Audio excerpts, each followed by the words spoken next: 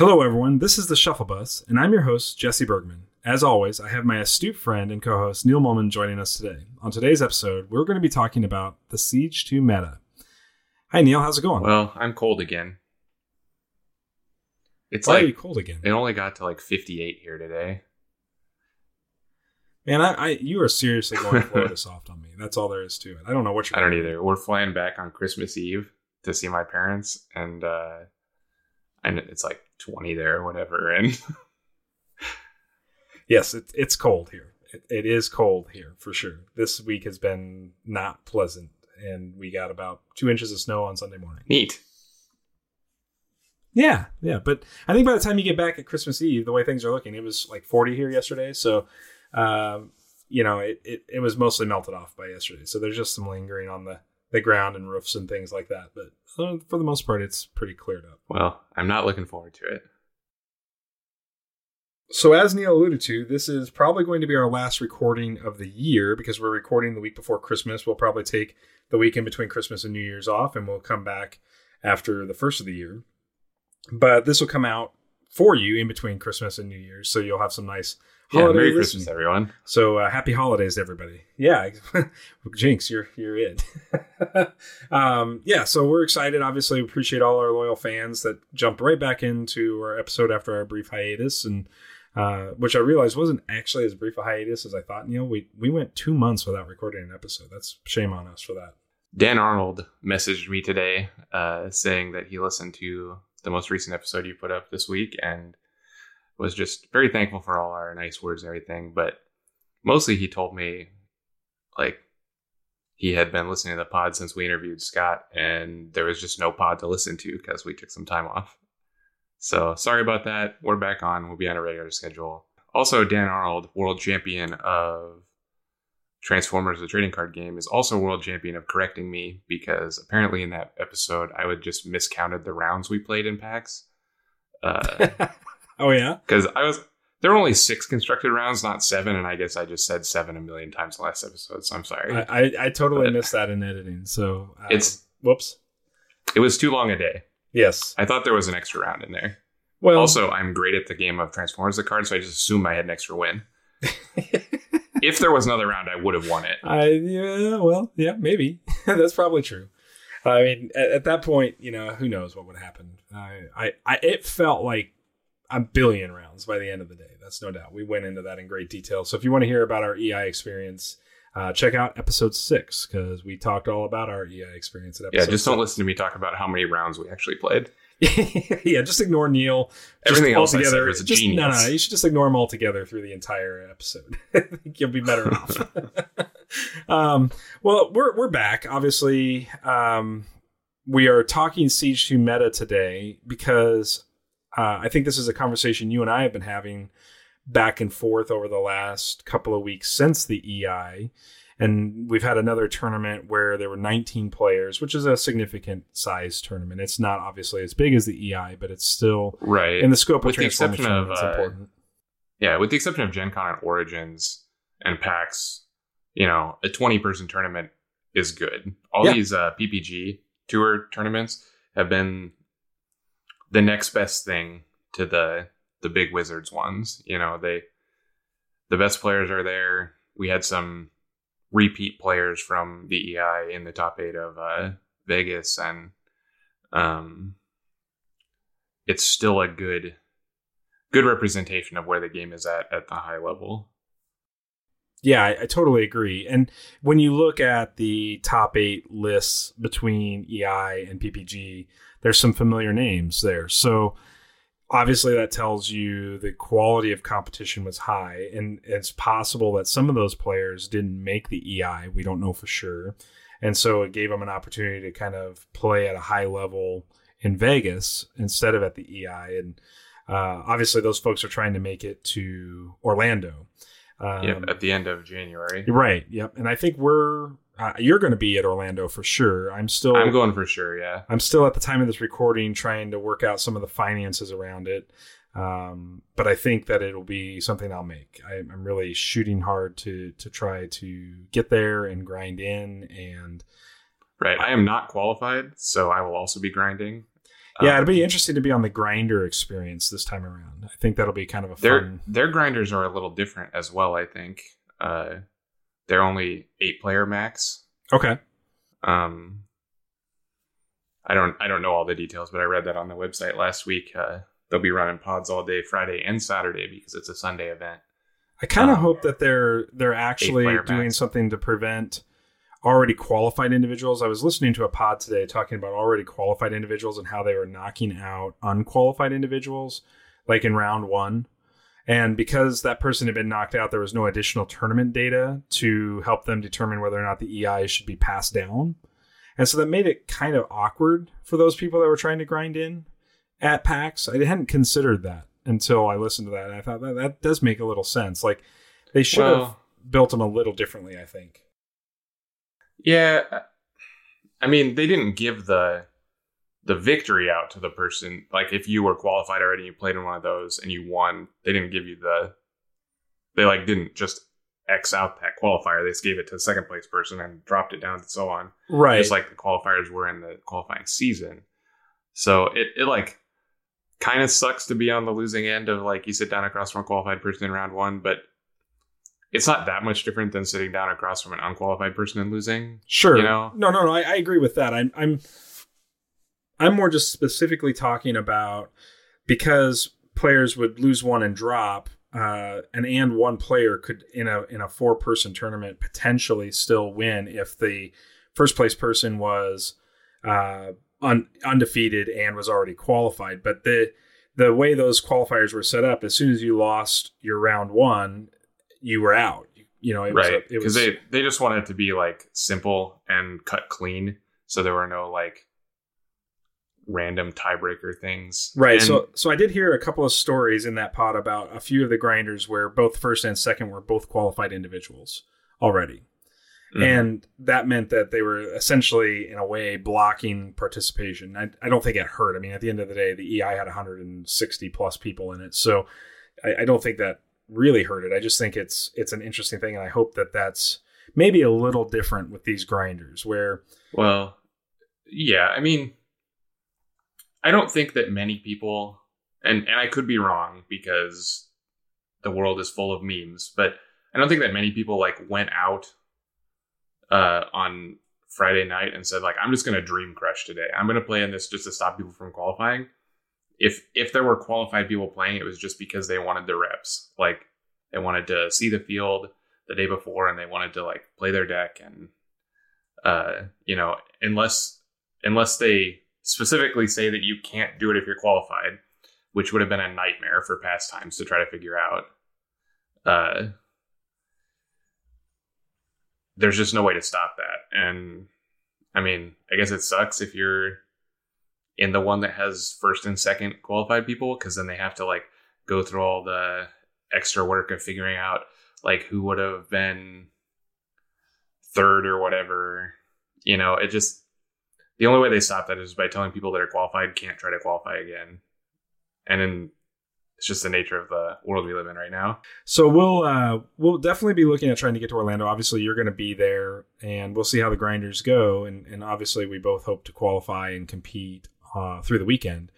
But let's talk a little bit about the meta and how it's kind of shaping up, because I think we're seeing some trends after the Energon Invitational and after Pro Play Tour Las Vegas.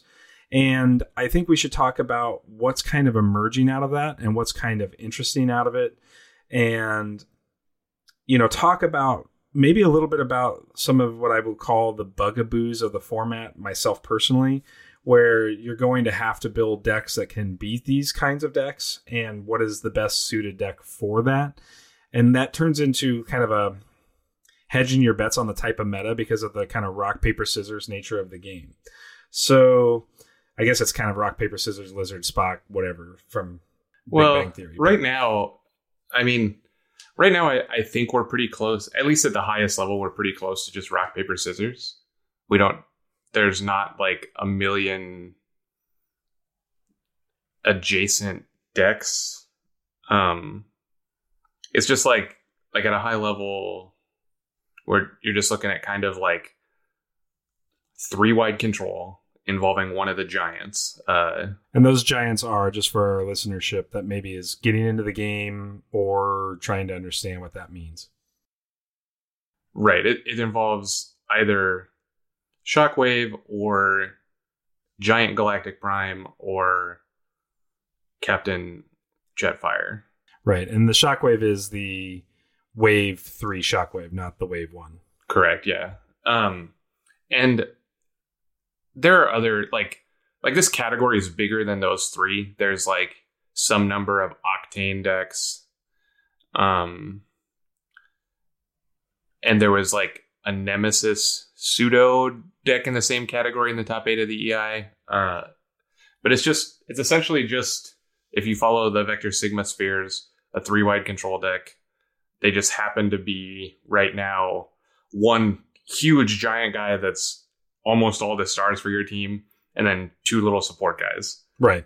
And that's not that different than what we were seeing in the past. You know, obviously 3-wide OPBL won Origins. Right. The old 3-wide Flame War OPBL and Hot Rod. Hot Rod. Right. Yep. Right. So it's that archetype where your extra guys add a little bit. Flame War being a good example. We'll see lots of copies of Flame War in this archetype when we look at the top 8 for Vegas and for the EI. But any of those little 5 or 4-star guys that do something, but mostly what they do is they get turned sideways when you attack, and they force your opponent to turn sideways into them. Right. And then the business happens in between when you're generating card advantage, and then finally when your big giant guy is left and it's better than whatever your opponent has left because it's a 16-star bot. Right. So let's talk stats really quick before we get too deep into this conversation, just because I think it's important and I think it highlights where the meta is heading in some ways. So when we look at the EI, the most played characters, Tailwind was found in the top 8 decks 3 times, which represented 37.5% of the decks. General Optimus Prime, the Wave 3 version, was represented twice. Flame War was represented twice. Night Flight and Shockwave were both represented twice. When we look at PPG Vegas, things changed a little bit. And I think that's probably a direct reflection of some of the outcomes of EI. So Flame War, Veteran Decepticon, in the top 8 at PPG Vegas was represented 4 times or 50%. So he doubled his output. We added an extra Prime, Wave 3 Prime. And the Airstrike Patrols kind of settled into holding 2 slots while Shockwave still held 2 slots. So we saw very similar characters, but Flame War just really kind of bubbled to the top at PPG Vegas. Right. And a lot of those decks, we saw more aggro decks at Vegas. Mm-hmm. And only by a little bit, though. Like, it's all pretty close, right? Like, it's funny that you were talking about Tailwind, because Tailwind is obnoxious. Yes. Like, he is... I don't know if he's the best character that could print in Wave 4, but he's damn close. I definitely think for a 5-star bot, Tailwind, cards like... There's probably 3 5-star bots I think would be argued as being the best 5-star bot to invest in the game. One would be Tailwind from Wave 4. And to me, the other 2 would be RC from Wave 1 and Flame War from Wave 1.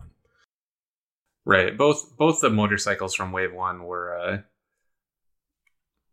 unique, right? Like, yes, they're both really one-sided. Yep. One leaning very towards aggro, one leaning very towards control. Though I guess you could make the claim that RC is also good in control.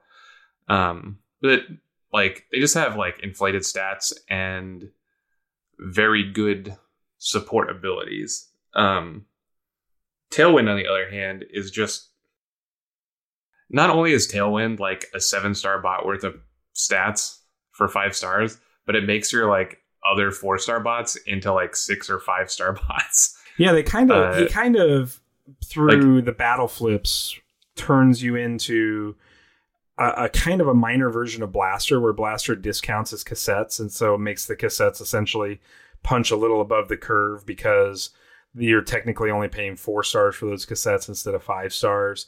And so when you're paying 4 stars for Ramhorn and for Steeljaw in particular, you get extra value. You like I said, you punch above the curve. And so Tailwind is allowing you to go wider with the Airstrike Patrol team and punch above the curve. Right, you just get to play 3 5-power guys, like for 13 stars, and that's a lot. Yeah, you're absolutely right. And WotC even wrote about the Nemesis 4-wide deck that was more of a 4-wide control deck more than an aggressive shell at EI that took 8th.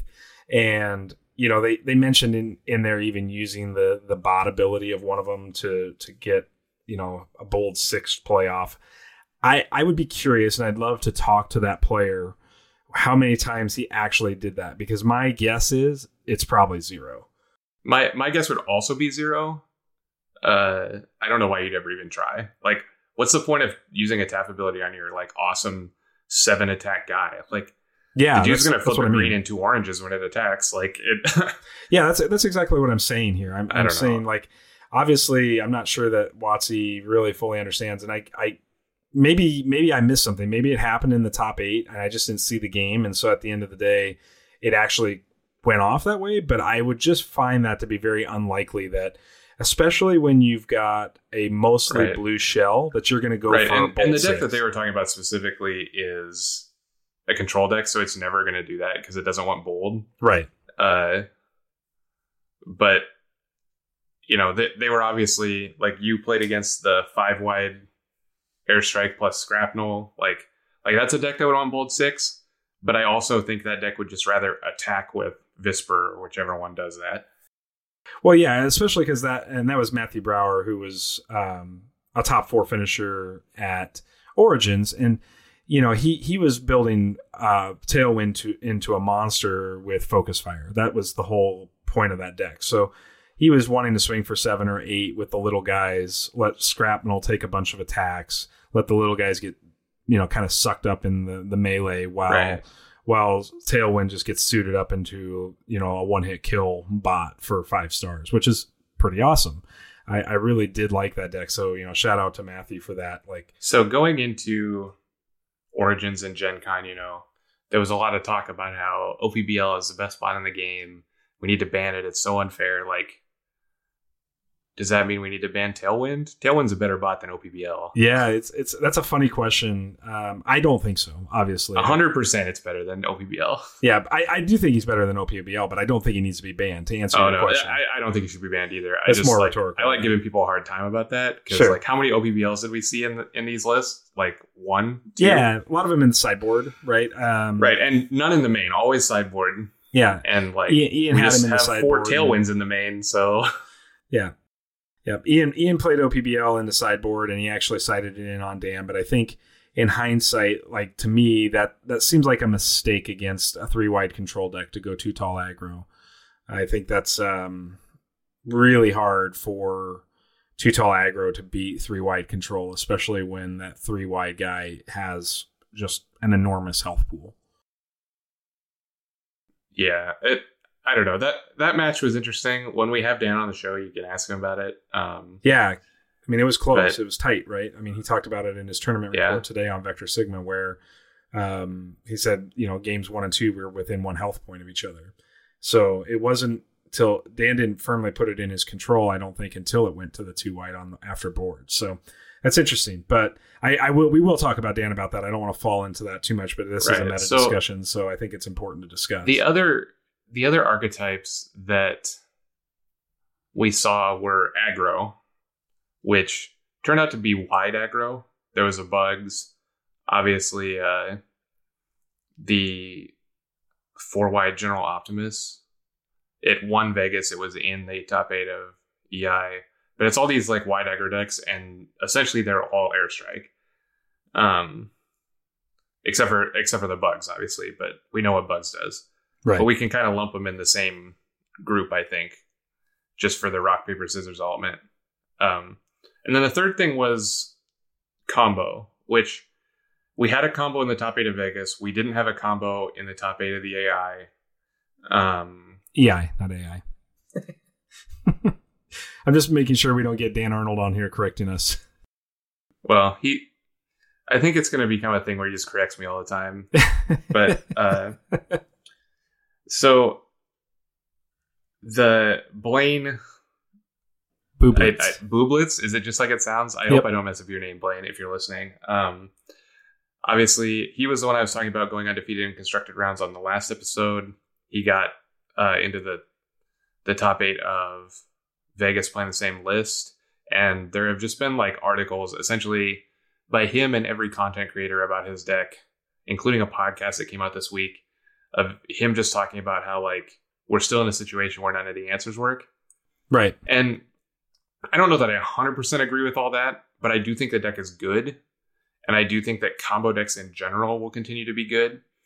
And it fills out this nice little rock, paper, scissors of combo being favored against control, which is favored against aggro, and aggro is favored against combo. Like it's the literal rock, paper, scissors. And obviously you want to build your deck in any of those areas to try to shore up your matchup against the one you're bad against, because it's not like an auto loss in any of those situations. It's just, you would lean towards the aggro being good against the combo. You would lean towards the combo being good against control, and so on. But I think that's good. We were scared going into the EI first that it was just going to be like combo world. And then they banned multi-mission gear, which was healthy for the game. I think that was still a really good banning. I think that's one of the points we're trying to make here is while combo is emerging as one of the trifecta of top tier decks, it's not as broken or as consistent when MMG was still in. Right. Obviously, favor. Of the 16 decks we're talking about here, if we're just looking at the most recent 2 top 8s, there was only one. But it's important to keep that on the radar because it fills out that corner of the like rock, paper, scissors pretty nicely. And, after they banned multi-mission gear, we were really afraid that it was just going to be like all 3-wide control, just like whatever giant guy slogging against the other. Because at the Pro Tour Columbus, it was just all shockwaves, just like many, many shockwaves in those 20 players. And that was before the other giant ones were printed, obviously, but. Right. And just for some quick stats on that top 8 at Columbus, they actually go out. I think they did the whole tournament. So they actually show all the decks, not just the top 8. And I think there was 17 players in that, and 4 shockwaves were present there. And then you had your top card at that time. This is pre-Wave 4, by the way, too, was Private Fire Drive. So we had a before Sabotage Armaments was printed, there were lots of fire drives. Yes, yeah, exactly. He was the number 1 bot representative there. But we had a tournament with Pro Play Tour Dallas, which we didn't cover because we were on our hiatus. But Pro Play Tour Dallas saw Flame War sitting firmly at the top of the top 8 there with 3 copies. But we did see 2 shockwaves still. Shockwave has been very consistent. And outside of that, there was a bunch of ties for 12.5% representation. So clearly the meta wasn't solved yet. Dallas was a tournament where the combo decks were. And there were 2 of them that did very well. But they didn't win again. But there was also like in first and second place of that tournament was a Shockwave deck that just had like 6 extra main deck combo answers and a Blaster deck that had a main deck turbo board. Right. Yeah, exactly. Like it wasn't even sideboard turbo board. It was just like Blaster turbo board plus cassettes. Yeah, exactly. It just knew, right, that was what it was going to do. Right. And so again, you might think that combo is not there because of stuff like that. But we just want to live in that era where like all the top decks have to have 20% of their deck devoted to beating combo, and even then you still might not, because Blaine's new article talking about Springer about how those cards just don't beat it may not even be a thing. They certainly, like, when Blaine talks about that, he does say, look, that they are answers to the combo. They're just not consistent hard lock answers. They're situational soft answers, with the exception of Turbo Board himself being a problem, but can be dealt with in the version of the deck he built where Fire Drive exists, because Fire Drive can then just go ahead and kill Turbo Board in one shot, and then you can fire your combo a few turns later instead. Well, you can. What's funny is that because of a conversion engine, you can attack the Turbo Board with your Fire Drive, and then on the end of your own turn, combo up and win. That's true, because you'll kill it, and then end of your turn, Springer will flip and start doing a bunch of stuff, and that stuff leads to Daring Escape. Right, and so it's pretty resilient to that stuff. I haven't played the deck personally. It looks cool. But it's just something to be aware of when we're talking about the meta, because so many of the 3-wide control archetype specifically is very diverse right now. Like I said, there's Prime and Shockwave and Jetfire and Octane a little bit. You could make an argument for Nemesis. Like, all those big guys are pretty interchangeable. They're at least like very close, and the decks end up looking different, but they don't function differently. They all function similarly. And again, props to Dan and Scott and the Vector guys, specifically the Miami Vector guys that came up with that deck they played, that Galaxy Prime deck. That deck just turned out to be the best version of that, like, against itself. Mm-hmm. Where we were playing Jetfire. It definitely emerges on the sphere, the top of the sphere for 3-wide control. I think Shockwave has a hard time beating it, and I think Jetfire. I mean, the reason we played Jetfire going in was because we felt it was very resilient to Shockwave, which is what we expected to see. And I never ran into a Shockwave the entire day. I did, about you. And it's not fair. Like, yeah. It just Shockwave makes you discard. Like, Shockwave, like, Minds Rot you over the course of 3 turns, which is discard 2 cards in Magic. Yep.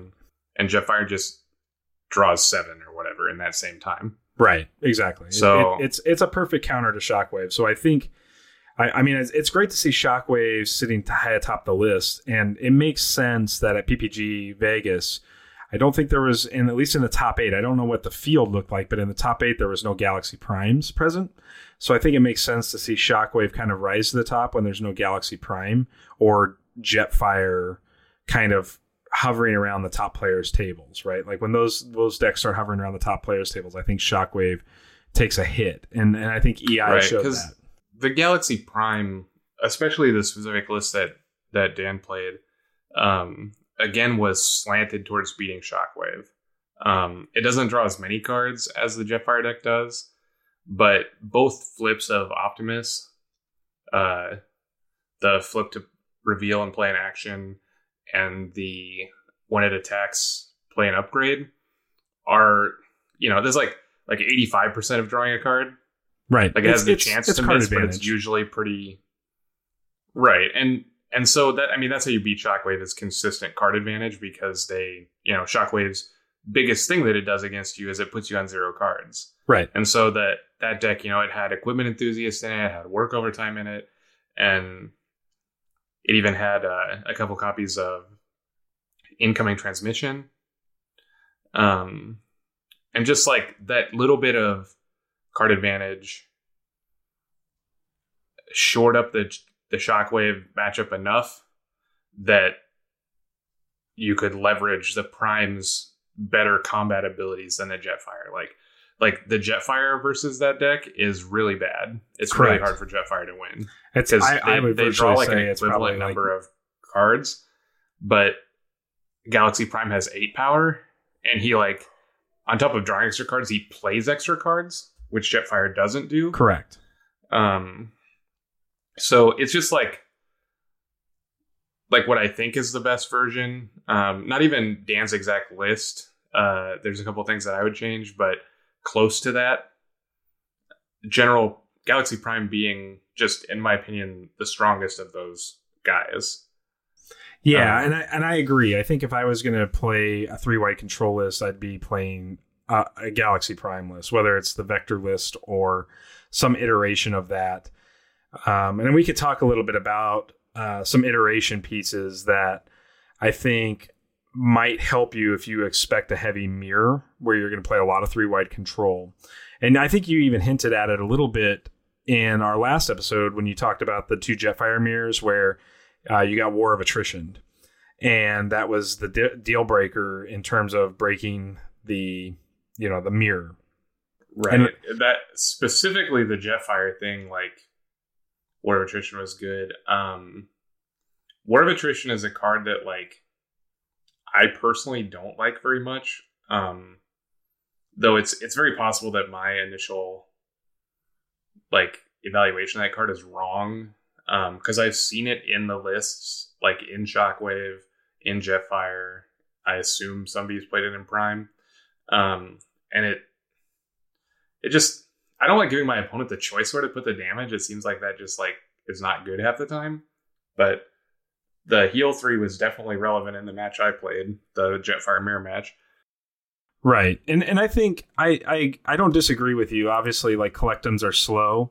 And whether or not they're solid is an interesting debate. And I think obviously only time will tell as this meta continues to evolve as to whether or not War of Attrition matters. But when we look at Xander's deck from PPG Las Vegas, he is running 3 War of Attrition in his Shockwave 3-wide. Right. And, but like I said, it's definitely playable. It's just not one that I like. And it's one of those cards that's like, it's like really good in the control mirror. Yep. When because you end up inevitably in this situation where like you're down to my big giant guy versus your big giant guy, and we're just hitting each other with wet noodles for like 3 or 4 at a time, and then it's really good because they have to pick their giant guy and you get to heal and like 6 points of damage. Swing is huge, more than you're attacking for anyway. And one thing I'll say about those collectums, I still really don't like extra padding. And poor attack drone, man, that just got like put right in the dirt when they printed sabotage armaments. Right. But in general, they have a green pip. So they're all like pretty okay in the airstrike patrol decks. Mm-hmm. Because they're essentially just like stats plus whatever pip they normally have when you flip them. You know, focus fire being a triple orange, attack drone being like +2 attack, flip 2 more cards, like that kind of stuff. Mm-hmm. It's not that I would ever really play that, I don't think, but like anything that's a green pip is much more attractive now that Tailwind is printed. Yeah, you're absolutely right. I mean, that you're seeing a lot more green pip relevancy because essentially with the airstrike patrols, green pips have turned into orange or blue pips. So it just makes those cards. I mean, green pips were already like the most important pips. Correct. Just because those are like the only cards in your deck you can always count on drawing. So you want them to be like good every time. But the Tailwind printing has added an entire other dynamic where like before you wanted, 6 or 7 like good green pips that probably all did different things, just so like you have them at the juncture of the game that you want them and you can always count on them. For card text reasons. Right. But now you still have that availability, but also they're just like, sometimes it's a triple orange. Like it's pretty good. Like it's pretty insane. Even look at, man, like it's like, pretty crazy. Stefan was playing just Tailwind in his Shockwave team. He was playing Sights and Tailwind as his extra guys. And like, that says a lot about Tailwind by itself because he's just bigger than 5 stars. Like you're not getting the additional value of the extra guys, but he's still good enough, right? Like, right. He's just enormous. And obviously in that situation, you never flip him. And Dan discussed backside, in his article on Vector Sigma today his seal pool, and he had a tailwind in his seal pool and managed to come out of sealed undefeated as well. And like he said in that pool, he goes, I didn't have a bomb. Like he didn't have an SRT or except for Tailwind, who's the best bot in the game. Right. But that's the whole point. In a format where, defense doesn't matter, health matters, and then there's a ton of green pips like limited. I mean, Tailwind's just one of the best punching bots for investment you can get. I mean, it's just kind of insanity. So right, especially in the current like sealed beta where going wide is very beneficial because defense stats essentially don't matter due to all the black pips you can play. Yeah. A guy that lets you go really wide but still attacks for 5 is like pretty damn good. Yeah, he absolutely, without a doubt. But so let's talk about if we're talking about constructed meta, he's also good there. Yes. And like, I don't know. Obviously, I played him all weekend, and right, I want to play him some more. So let's talk about battle cards for just a second. I want to go back to the Siege 1 meta for just a moment, though, when we discuss this, because I think this is really interesting to see how much the game has shifted since Gen Con. So when you break down the top 4 decks at Gen Con, we didn't break down the field or the top 8 because they cut top 4 at Gen Con. Grenade Launcher was found in complete copies of every deck 100%. Peace of Tyranny was found in complete copies in every deck for 100%. Supercharge was 75% represented. Bashing Shield was 100% represented. And then Reckless Charge was in 75% of decks. That's your top 5 cards that were played at Gen Con. Now, when we fast forward to the EI, and actually I'm going to fast forward to PPG Pro Play Dallas for just a second, because I think it's really interesting even here when we look at after Wave 4 is launched, 50% of decks had Peace of Tyranny. So only half of the decks actually had copies of Peace of Tyranny. Half of the decks had security checkpoints. 50% of the decks had sabotage armaments, which makes sense. 50% of the decks had hidden fortification, and then 37.5% of decks had improvised shield. So those are your top 5 cards going into PPG Dallas. So we're clearly seeing a shift. One caveat to the Dallas thing is like I would be interested to see those numbers more if you like remove the cog decks. Sure, because having the cog deck in there really like makes those numbers all wacky because it doesn't care about any of those cards except for Peace or Tyranny. And, right. Yeah. So if you just take into account the other decks, I would be interested to see. But I'm definitely not prepared for that on this show. Right. I know. It was just something I thought about while you were saying it. Yeah. And like these combo decks, they just have so much like weird crap in them that those numbers are just probably from Dallas a little. Yeah, I think, but you can see clearly a shifting of the meta, right? Like, once Wave 4 came out, it definitely describes the trend of like we went from all the decks having all the reckless charges and grenade launchers, right, and double orange pips to like being more half and half. So now when we go to EI, this is going to be pretty interesting. But ultimately, the number 1 card represented was Matrix of Leadership. It was in 50% of the top 8 decks. Security Checkpoint was represented 50% of the time, and it was it had 12 copies in there. The Bigger They Are was third with 11 copies and 50%. And I don't understand this particular stat, so we'll have to talk to maybe Fortress Maximus people, but Sturdy Javelin was represented 11 times, but they say it's 62.5% of the deck. So my guess is there was some variation in distribution of number of Sturdy Javelins across the deck, so there were more decks that had it, but just not full play sets. And then I know that the Bugs deck specifically only had 2. So that might be where it's coming up with a 62.5% representation in decks. But then Marksmanship was an 11 at 50% as well. So clearly, I mean, there's only one orange pip in that whole thing, and that's a Matrix of Leadership. And we know why the Matrixes were so well represented, right? Because we had a bunch of primes. And Prime is just one of the best targets for Matrix. Oh, yeah. Giant Prime's like bot side ability is just like wants Matrix so bad. Yeah. It's when you flip orange blue, you play one of the upgrades. So you just like flip and play Matrix every time. So what I find most interesting about this is traditionally, like in our past experiences, I mean, I to be fair, I haven't played in a major card tournament for probably 15 years. The last time I played in one was during the Versus days. And But typically when a new set comes out, aggro tends to dominate the meta right out of the gate. And PPG Dallas definitely kind of didn't seem like aggro was dominating. Energon Invitational clearly shows aggro not dominating. And then when we get to PPG Vegas, now we're starting to see aggro cards coming back in. There's 62.5% decks have Grenade Launcher. It's the number one represented card in the top 8. 50% had Reckless Charge. And then we had Matrix at 50%, Peace or Tyranny at 50%, and Improvised Shield at 37.5%. So all of a sudden, like, for whatever reason, Vegas turned into the aggro tournament. Do you find that kind of intriguing? I find it kind of intriguing. Well, I think when you break it down, it makes a lot of sense, because in this game specifically, we start with half of our deck in play, right? Like a large amount of what your deck is going to do is in the bots, and they just start on the table. And when we look at Wave 4, bots, and specifically, like, you don't find a lot of bots that you're just like, God, I want to put a grenade launcher on this, right? Like, you see all these bots that are like big, giant, unfair control guys.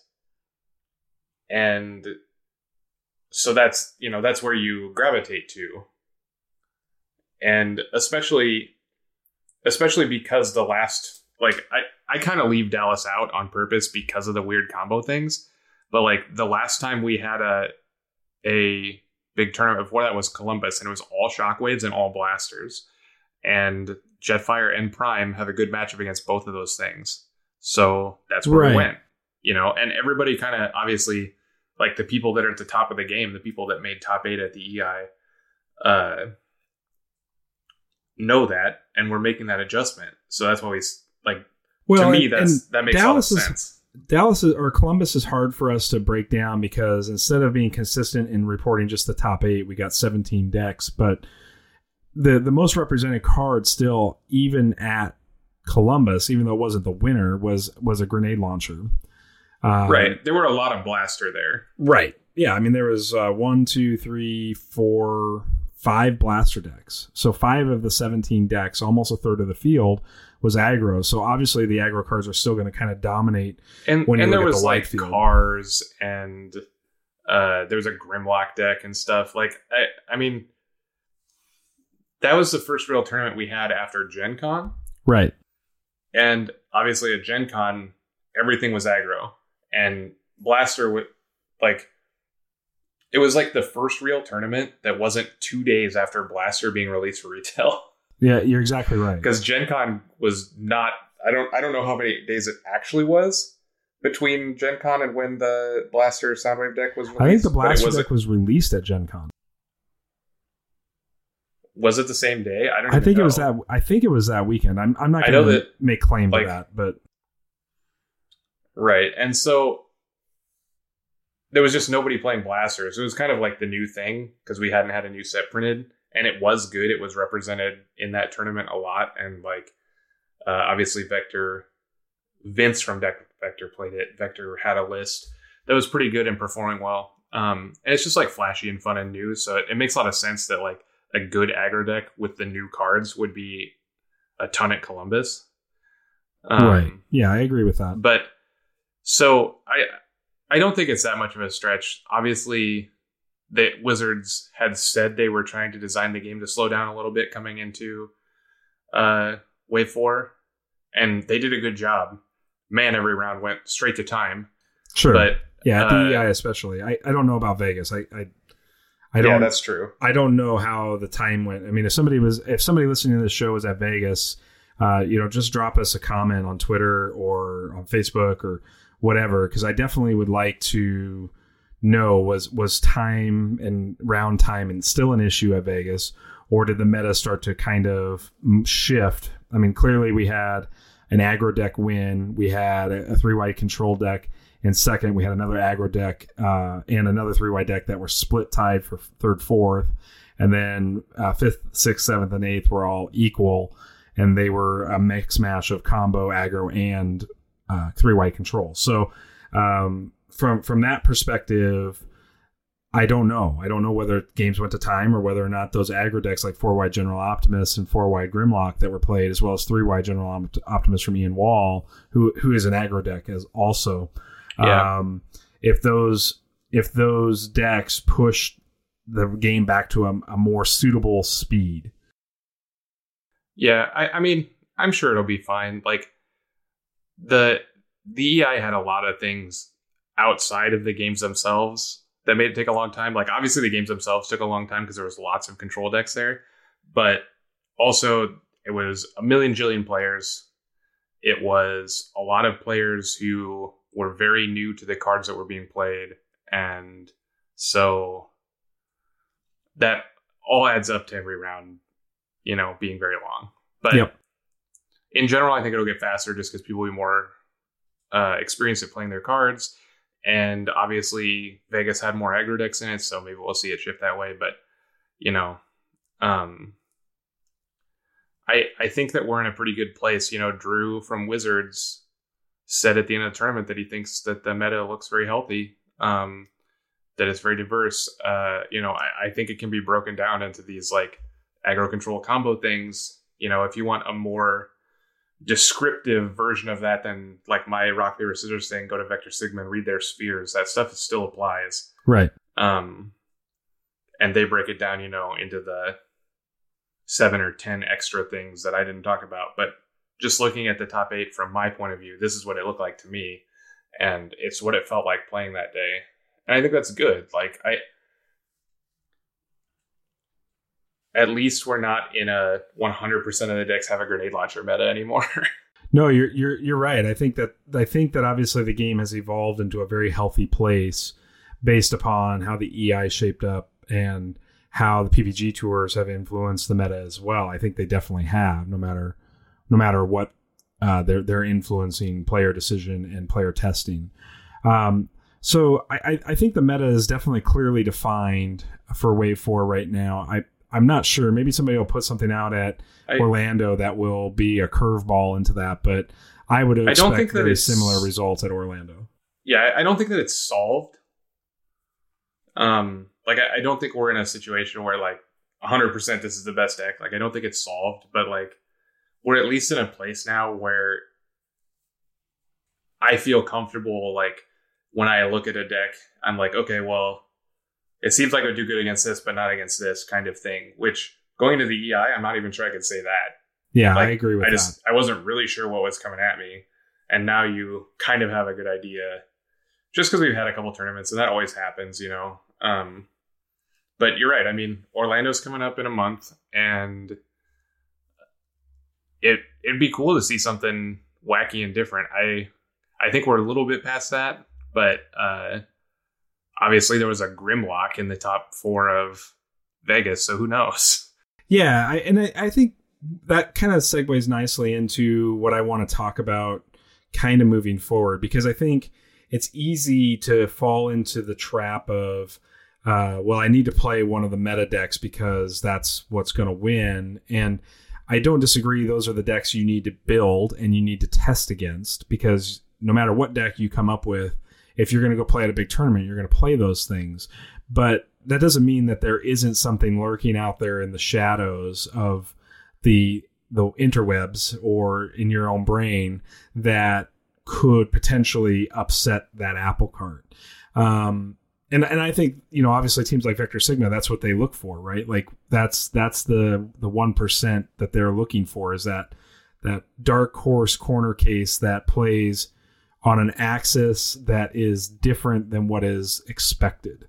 And so I just want to have a little fun. We're going to have a little fun for the tail end of our segment today. I don't really like fun, Jesse, so I'm not sure I'm in for this. Fair enough, but I'm going to have some fun then. You can just grind your way through this conversation with me. But I love Fortress Maximus IO. If you're not using that site right now, I think that you should definitely consider it. It's fortressmaximus.io. I'm going to give them a huge shout out. I don't know who runs it, but it's easily one of the best sites for collaboration, looking at decks, looking at what people are building. I'm not saying that any of that stuff is going to be It has a great deck builder and it has great analytics, which obviously you've been using this whole episode. Correct. That's everything I use to do all the tournament reporting. I think that saves us, you and I and any other serious player, a lot of time and analysis, right? Because we can just get the information quickly. It's always available. We don't have to build our own spreadsheets and wade through the data and do all of that stuff. It's doing it for us, which is super powerful.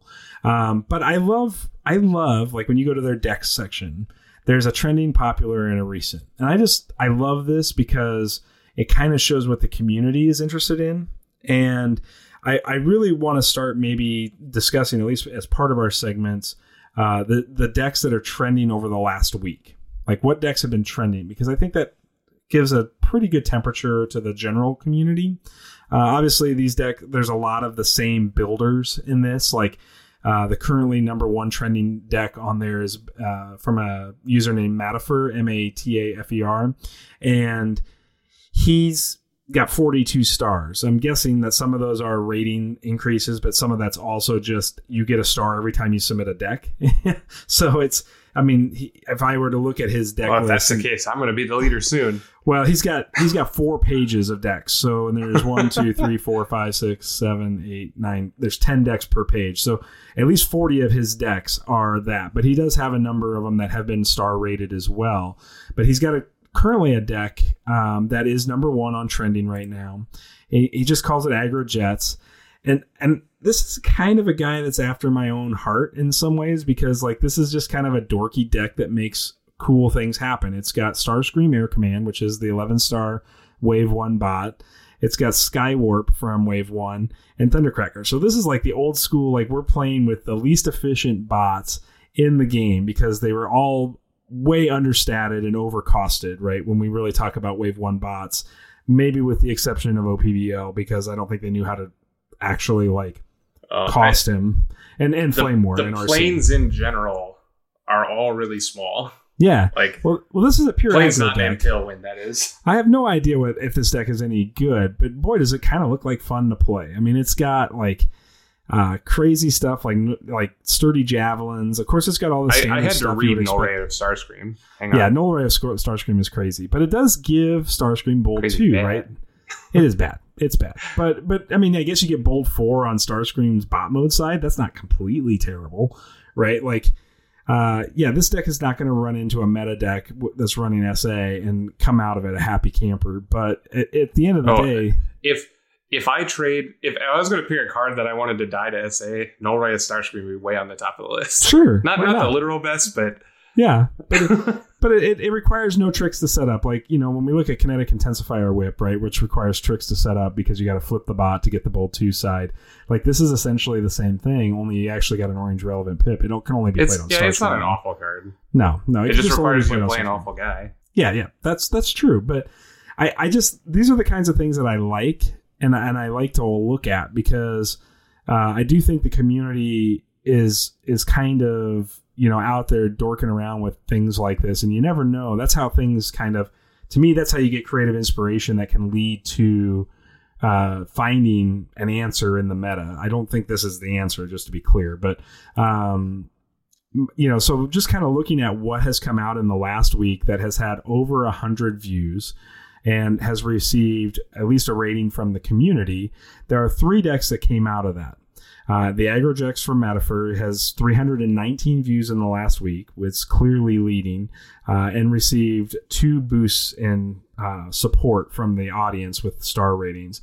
But then there's an Impactor Overdrive 5-wide, and this is clearly playing off of the Bold Powertrain / Captain Impactor Bold off-road patrol design using 4-wheel drive.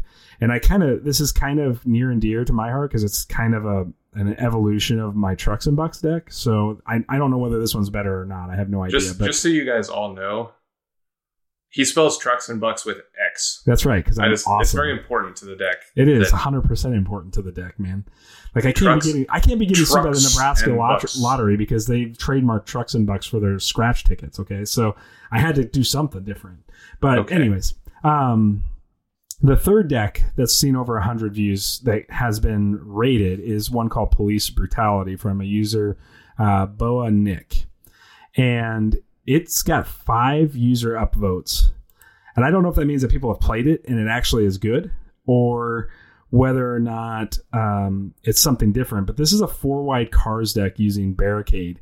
And Barricade's really interesting to me for 7 stars because he's pretty beefy stat-wise.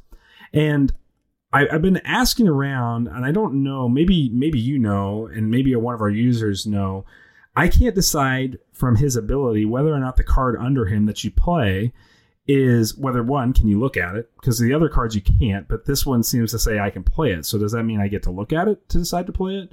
Or 2, whether or not it actually counts as your action or upgrade for the turn?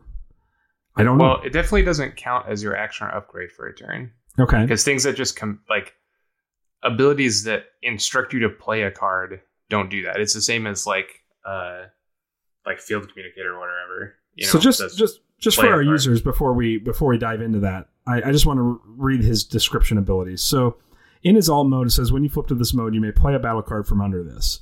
His bot mode says, when this battles and has no battle cards under him, after the battle, put one of your flip battle cards that has no battle cards icons under this instead of into your scrap pile. Wow. I got really tongue-tied with that. But what's interesting about this, there's a couple of things. One, I'm kind of really weird about templating.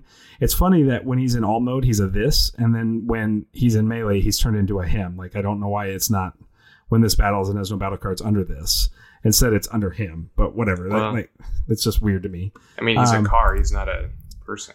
Yeah, but he's not a person as a bot either. It's right? a car. I don't know. Yeah. So, I don't assume gender, Jesse. I know, but it's just one of those things that, like, interesting. Anyways, but it has Prowl Military Strategist, which is, we all know, is a great car, right? We know. I mean, he's been in every Cars deck because he gives all your cars Bolt 2, and he's been in every 4-wide Cars deck. Prowl Strategist, Strategic Mastermind, which is, Ian talked about this recently, how Mastermind just gives you a lot of value for no work, right? Because you just start out with Bold 1 base. He's got 5 base stat, attack, 10 health, and 1. So he's really good for 7 stars. And then it's got the Lone Stakeout, right? Which is just there because you needed a small bot to fill in, a 4-star bot to fill in this team. But the deck is mostly orange, which we should expect, right? It does have a backup beam, which I hate backup beam. I realize people like it, and it's just in there to give the Barricade Bold, because there's only one card in this whole deck that Barricade can actually eat. Ready for action. So this is like a weird version of Wreckin' Rules anticipation cards, because it has all the untaps and it has all the ready for actions, right? And it just, I guess it wants to play ready for action off the Barricade flip. I'm guessing that's what it's fishing for. I don't know, but it's kind of cool, right? The backup this is kind of a cool and the deck. Prowl and stuff give Barricade Bold, so you can flip more cards to put the ready for action under him. Right. What I like about this deck is, again, there's parts and pieces and decisions that I probably wouldn't have made in my own deck building decisions, but I'm willing to try it. I actually think this is a deck that I'm willing to try. I think this looks like it's playing potentially on an axis that's a little different than what we've seen traditionally. It is, you're right, it looks like it may be somewhat derivative of Joe from Wreckin' Rules Anticipation Engine, but it's clearly not buying completely into Anticipation Engine because it's only playing 2 of Anticipation Engine. It's not going for the full playset. It's just like all the untaps. It has all the turbo boosters and all the start your engines and ready for action. And Barricade seems pretty good with that, right? I guess. I'll tell you what, when I read Barricade the first time, I didn't read that it had to be a blank, and I thought it was just the best card ever printed. Yeah, right. It was just like 7-star OPBL, but then I read him again and realized he's just like, okay. Yeah, but I think he's a cool card for sure. Yeah, I agree. I think he's a perfect example of a bot in Wave 4 that's statted more aggressively, right? For 7 stars, he's a really good 7-star just on pure stats alone. I mean, 5-12-1 for 7 stars. When we talked about Wave 1, we always said that anything above the 2.0 stat curve minus ability was always great. That's a little different now that the health pools are bigger, but correct. I mean, he's fine, yeah. Yeah, so now we're looking at 18 for 7, so he's punching almost 2.35-ish. I mean, I'm not doing the math right now, but he's got a problem in that, like, his stats are the same as Impactor. Correct. And Impactor is really good. I do agree. And Impactor is really good. But this guy's fine. So, it sucks that he's a character from the Michael Bay film. Yeah, that's true too. But hey, just giving a shout out to Bo Nick. This is what I wanted to add into the kind of the tail end of our sequence, is talking about decks that the community is building that are getting some love on Fortress Maximus, because sometimes I think there's some really cool ideas in there. Maybe the deck isn't completely refined. I mean, even Blaine Bublitz talked about this on the podcast that he was on this week, where like he put out the information on the Springer combo because he wants the community to work on A, beating it, and B, making it better. Like he wanted both of those things to happen. And so by sharing that information, he was able to, feel like that was a thing he was doing. And so I think this is kind of similar, right? Like this is probably the bones of an interesting deck. Whether or not it actually is good, I don't know. I've not played it. When we talk about this in this segment, I want to always preface that with, I'm not endorsing this deck as the answer to anything, but it is interesting and something that I think more eyes should look at, because there maybe is something here. I played a lot of stakeouts this weekend, I'll tell you what. You did play a lot of stakeouts. He's not very good. No. But I played him a lot. But we talked about this the other day, right? We were talking about another deck, in theory crafting another deck, and you're just like, well, you're going to obviously have to put in just some 4-star. And I'm like, but all the 4-stars suck. And they do, right? Like all those 4-stars have 3 power now, so that's nice at least. Yeah. Unless they're Air Strike Patrol, then they have 5 power and it's unfair. Sure, but that's the point. Like that's the point I'm trying to make here with this is, this is a cars deck. I definitely wouldn't be trying to play, what a sports park car patrol with this or something, right? Like it just doesn't make any sense. But the fact that Stakeout, it has stealth, and the fact that he's got, a relevant side to flip to just soak an attack and getting 1 defense off, like, cool. Like it's fine. Like it's not going to do a ton to you, but I mean, at the end of the day, it's a reasonable card. I don't think you're ever going to use its ability. He is one of 3 4-star specialists. That makes him very important.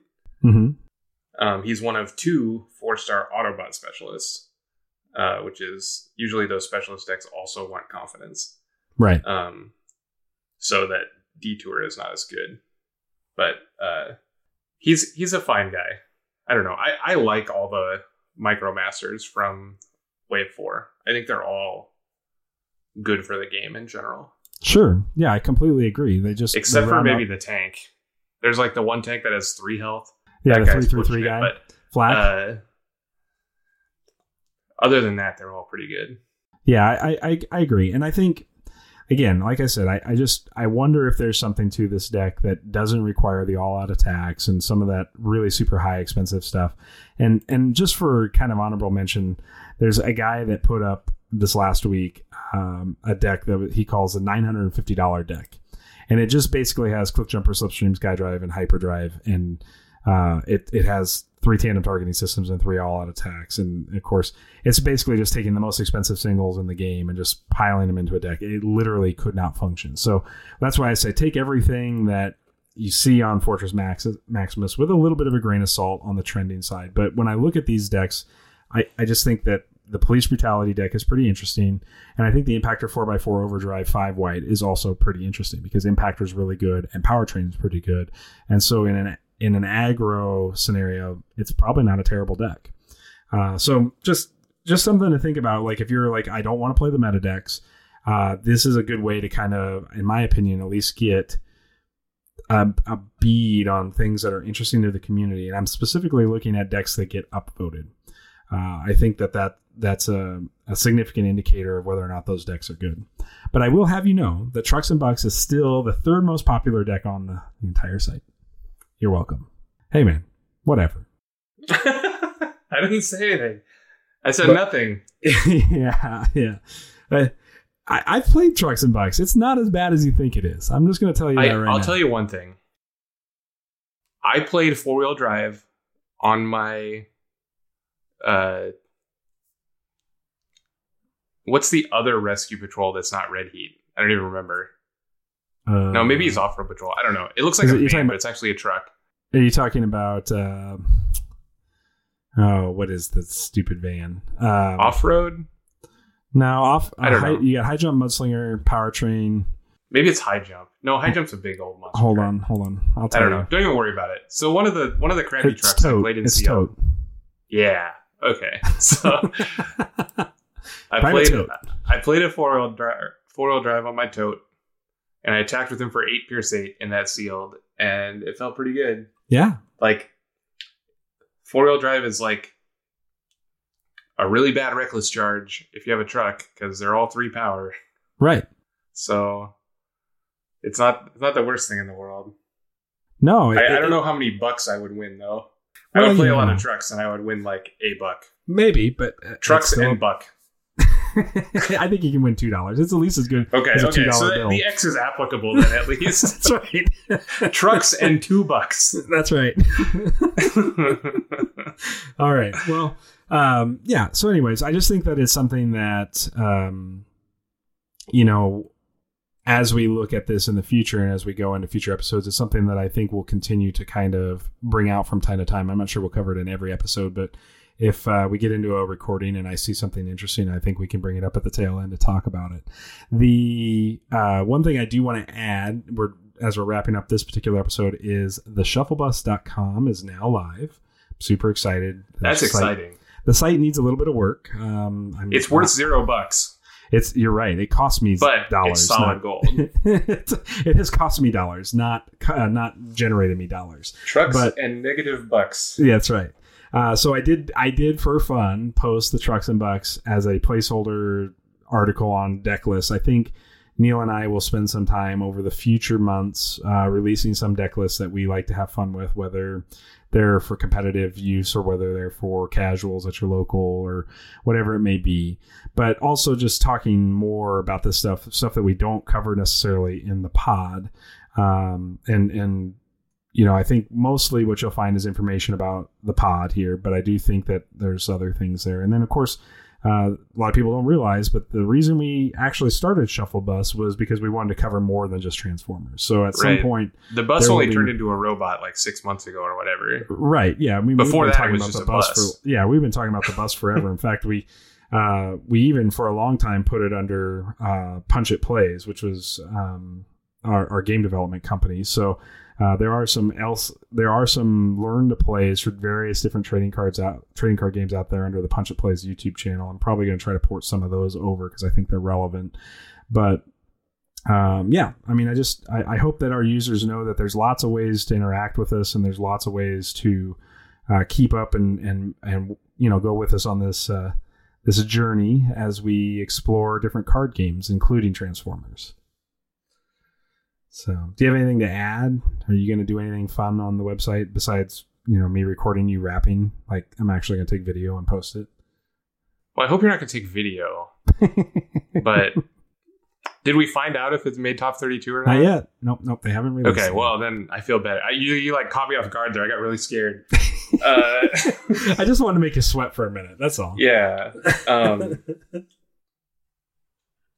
Yeah, I mean, come visit our website. We put up the article about Marvel Champions. Yes, I did post my review on we love Marvel other Champions. games too. If you ever want to play other games, hit me up. Like, I'm always in. Yeah, the majority of you that are listening to this, I assume, will only interact with me for Transformers, but both Jesse and I are into like all the games, and this just happened to be the one that stuck the most for us. Yeah, and I definitely going to be posting my review for the Eternal deck builder. Coming that soon. game's sweet. Yeah, I think people will be surprised by that particular game, but there's definitely more to come. And if there's kinds of content you would prefer to consume, we'd love to know about it because we want to offer the best kind of website in general for consumption of card game related content. So beyond Transformers, going into other card games, but also Transformers, like what kind of content do you want to see? We think there's tons of great content creators out there. And so obviously our podcast is still heavily focused on Transformers and will be for the foreseeable future. But it also allows us kind of when Transformers I'm not going to stop down. until I'm the best. I'm coming for you, Dan. That is a bold statement. He knows it. I told him today. Okay, good. I'm happy. Now everybody knows it. Now everybody does. Yeah, there's no hiding from it, man. You are totally on record at this point. I am just going to continue to work on improving my game. Right. This is just going to cause me to lose a lot more bets, I think. You're not wrong. Like, that's probably 100% true. The only difference is you're probably going to end up betting with people that aren't just... I'm going to run for city council or something in 10 years, and somebody's going to like put up a "Don't vote for Neil Mo, man." One time he rapped about transforming robots. I think if that happened, I think you'd probably win the election. Right. It's just a positive for me. Yeah. I don't know what I was thinking. Let's make more bets. Yeah, you should make a ton more bets. And yeah, I mean, we got to come up with a new contest coming into the new year. So I think we're going to be brainstorming. I'm not ready to bet on anything until we know what happened at the recent bet, because that may change my opinion of the whole deal. No, man, that's not how this works. I'm in for something wacky going into Origins next year. Yeah, definitely, man. We should talk about that. And I think that'll all depend on what Wave 5 looks like too, and whether or not I'm always in for a good pie in the face. I don't know about you, man.